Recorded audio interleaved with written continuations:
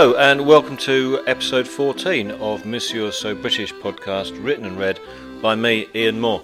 I'm a stand-up comedian, a best-selling author. I also live in France where I run a B&B. This podcast is about getting old, maybe, growing pains, or getting old, maybe shrinking pains if it was getting old. There's a lot of shrinking pains going on.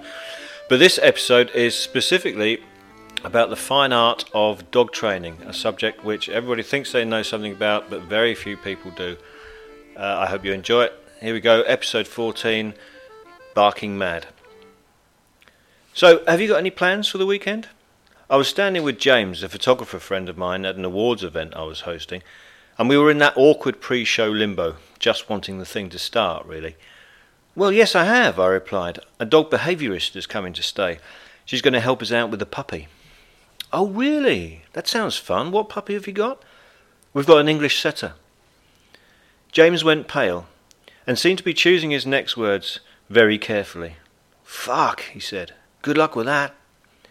My knowledge of English setters prior to Kipper's arrival was sketchy at best. Well, non-existent, really.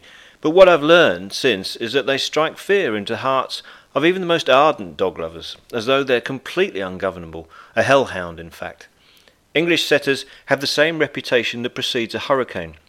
It's inevitable, there will be damage, and all you can do is batten down the hatches and hope. Natalie, the dog trainer, she has the same name as my wife Natalie, and the same batty, animal-obsessed kindred spirit as my wife Natalie as well, thinks differently.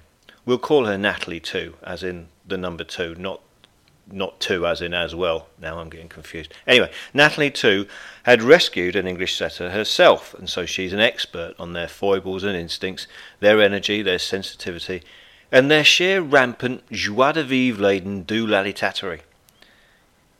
You must be a very patient person, I said to Natalie 2, acutely aware of my own failings in that regard. It's important, she replied seriously. My own dog took years to train. Now, I must have blanched at the prospect, so she added quickly, I can see, though, that Kipper is very intelligent. Kipper still had a shiny mouth after chewing Morris's lip balm earlier that evening. She spoke to him in French, and I spoke to him in English. You see, she smiled, very intelligent.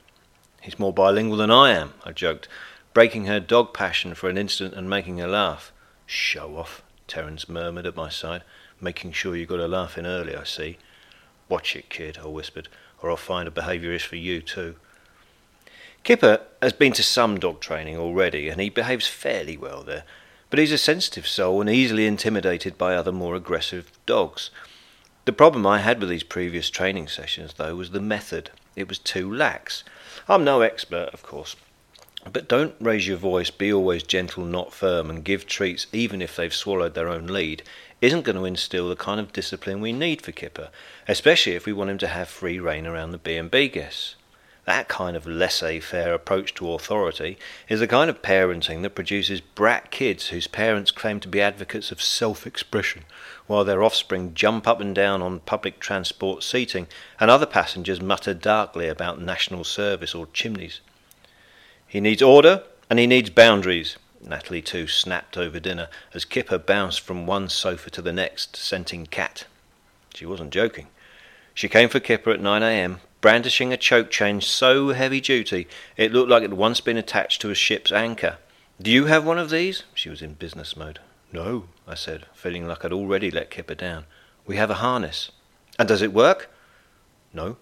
Of course it doesn't, she spat. It's à la mode. It's fashion.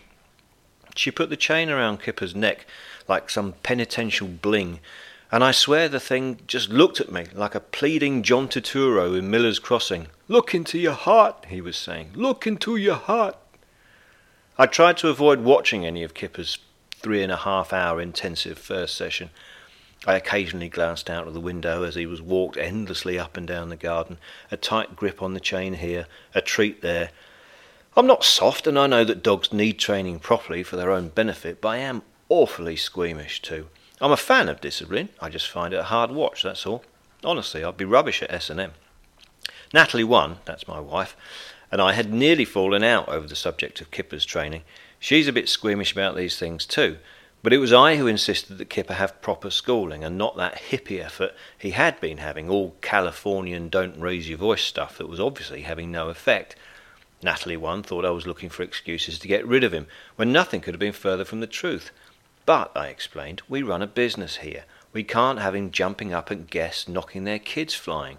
TripAdvisor takes a dim view of animal-led molestation, no matter how well-intentioned, and if we let that happen, it's our fault, not the dog's. So Natalie 2 was booked, and within hours I had 2 Natalies in my life, both highlighting my inadequacies. No, no, no, Jan, Natalie 2 said disappointedly. You must be firmer. Au pied, she snapped. It means heel. Au pied. Au pied, I whimpered, as Kipper looked up at his master for stronger direction.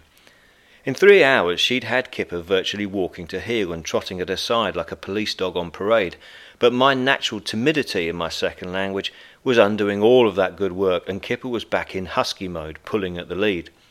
I eventually got my au pieds to an acceptable level of volume and dominance, and Natalie 2 declared lunch, striding off like a cricket umpire. Natalie 1 wouldn't be joining Natalie 2 and me for lunch, as she had a meeting, and so this was the part of the first day that I'd really been dreading. I don't know how many times I have to make this clear. I don't do society. I don't do small talk. But fortunately, when you have a fanatic in the room, conversation lulls are rare. The only thing Natalie 2 was coy about was about how many cats she had at home. Now either this was because she'd lost count, or that even she, self-confessed animal wacko that she is, knew it would be a figure bordering on insanity, so I didn't push it. We've only got the 3, I said gratefully, noticing Minoo sitting on the stairs, giving me her usual condescending stare. That cat hates me. She winds all the other animals up, spits like a footballer, and arches her back at me if I so much as come within 5 metres of the feline Medusa. Natalie 2, as these people do, noticed our standoff. You know what Minoo's problem is, Jan? Minoo curled herself around her legs like the quisling she is. Yes, I do, I answered. I do know what Minoo's problem is. She's fucking mental. Unsurprisingly, I wasn't required for the afternoon Kipper session, which is probably just as well. Anyway, I had to pack. I was leaving early the next day for a gig in London. The Natalies would be left to their own devices for 36 hours, and I was not a little concerned at the prospect. I had the sneaking suspicion that on my return Kipper would be like a raw army recruit, stiff-backed and constantly standing to attention, that we'd have rescued 400 cats, and that I wouldn't be greeted with warmth on my return, but with an au pied and a choke chain. Ah well, some people pay good money for that, I suppose. We certainly were.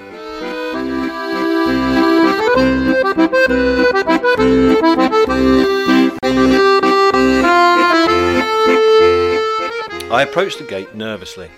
I was still in my black tie suit after hosting the British Casino Awards in London the night before, and was wary of Kipper's warm welcome, which usually involves a certain amount of leaping and slobbering. I'd only just had the suit dry clean, so the last thing it needed was a kippering. I opened the gate quietly and, hearing his paws racing towards me across the gravel, held my suitcase in front of me like a shield and braced myself. He came tearing towards me, barely stopped in greeting, and went herring off into the bushes. I have to admit I was slightly disappointed. I don't know what I'd expected. I mean, I'd only been away one day. I should have been grateful that he didn't jump up at me. But after seeing the progress the dog trainer had made with him on the first day of schooling, I think I'd half expected him to be sitting by the gate, waiting for me, a white butler's cloth over one paw, and murmuring, "Can I take your coat, sir?" Not to be virtually ignored as he went lolloping by, his tongue hanging out and his ears flapping. Then Gigi went tearing by as well, yapping after the disappearing Kipper. I hadn't seen her running around like that in nearly a year, not since Toby had died, and she'd begun what we feared was a terminal period of mourning. It's true she'd lost weight recently. We'd put her on a diet after a B&B guest had likened her to a footstool, and she got a bit of her old cheeky sparkle back too. But to see her playing with Kipper was progress beyond expectation. It looked like enormous strides had been made on the dog behaviour front then, and I was grateful for that. I'd been up since 4 a.m, so that I could get the first Eurostar out of London, and seeing that the dogs certainly weren't going to need my attention for the foreseeable, my plans for the day would involve no more than dozing on the sofa while the snooker played out gently on the television. In truth, I was banking on that. I was exhausted, in pain, and not up for a training session. "Jan, you're home, that's good." Natalie too was at the door. I hadn't even had a chance to get changed yet. "I think your wife will be home soon as well, then we can begin." I blinked at her. The dogs went flying past. "At 2 o'clock," she said. "Très bien," I croaked. "Très bloody bien."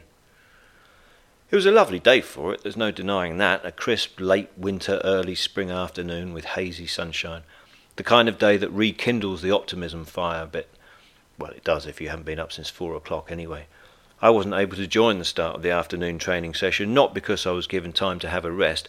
My eyes, even to the briefest glance, were now deep wells of torture and lament. Somebody should have noticed that. But because I had to take Terence to football training. Once I had done that, I was then expected to roam the nearby countryside, looking for the two Natalies, and take up my position as, laughably, master. I cursed the good weather as I did so, my argument being that if it had been pouring down, proceedings might have been cancelled. It took me 25 minutes to locate them, and Gigi was still running around, which was heartening. But Kipper had a horse's training rope attached to his collar, and at the end of the 10-metre rope was a big, heavy stick, practically a log. "It stops him running into the bushes, and also it feels a bit like there's somebody holding his lead," Natalie 1 said quietly, and then shouted, "Au pied!" at Kipper. It reminded me of Usain Bolt when he trains with a car tyre attached in a similar way, or a boxer in training. I started humming Eye of the Tiger as Kipper went running past, and then got knocked over as the stick smacked into my shins. "What time do you have to pick Terence up?" Natalie 1 asked. It was time to go already. I'd only been there a few minutes. In fact, I'd actually changed my mind about the whole thing and wanted to stay. I wanted to see what Kipper would be asked to do next. Running up the steps of the town hall, perhaps, taking a medicine ball hit to the stomach, sparring with Gigi. But no, the master had his chores to do, and I missed all the fun. Those who've read my second book will know about the history I have with one of the neighbouring farmers. In short, he threatened to shoot my children. He threatened to shoot them if they ever stepped foot on his land. He's a real charmer.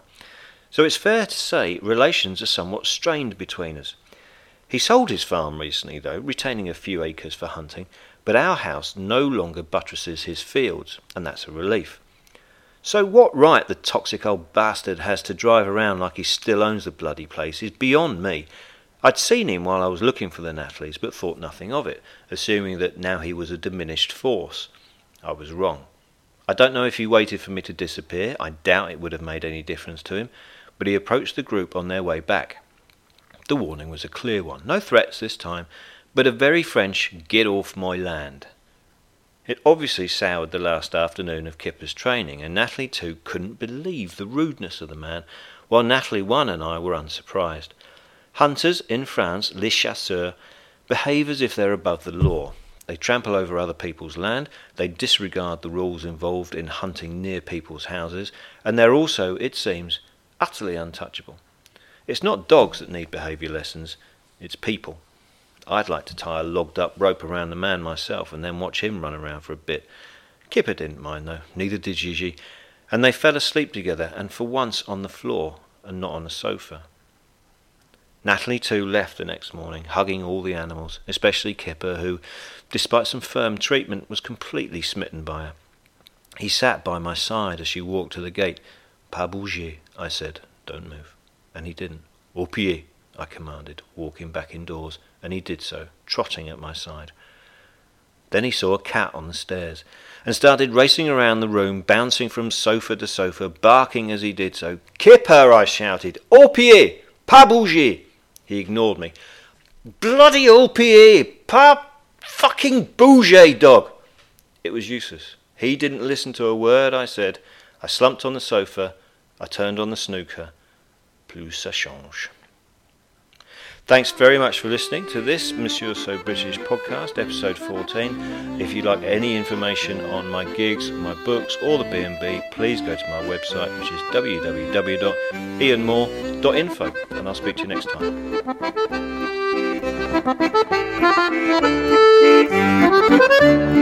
time.